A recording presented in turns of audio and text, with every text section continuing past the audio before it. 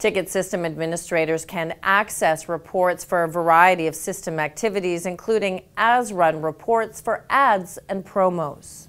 Reports are accessed from the Flow homepage or from the drop-down list in any report module.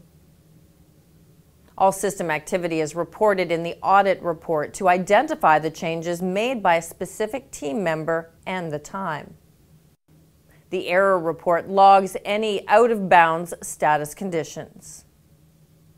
All promo and spot activity is reported in the as-run report. To create a report for a specific time period, enter the start and end date and time.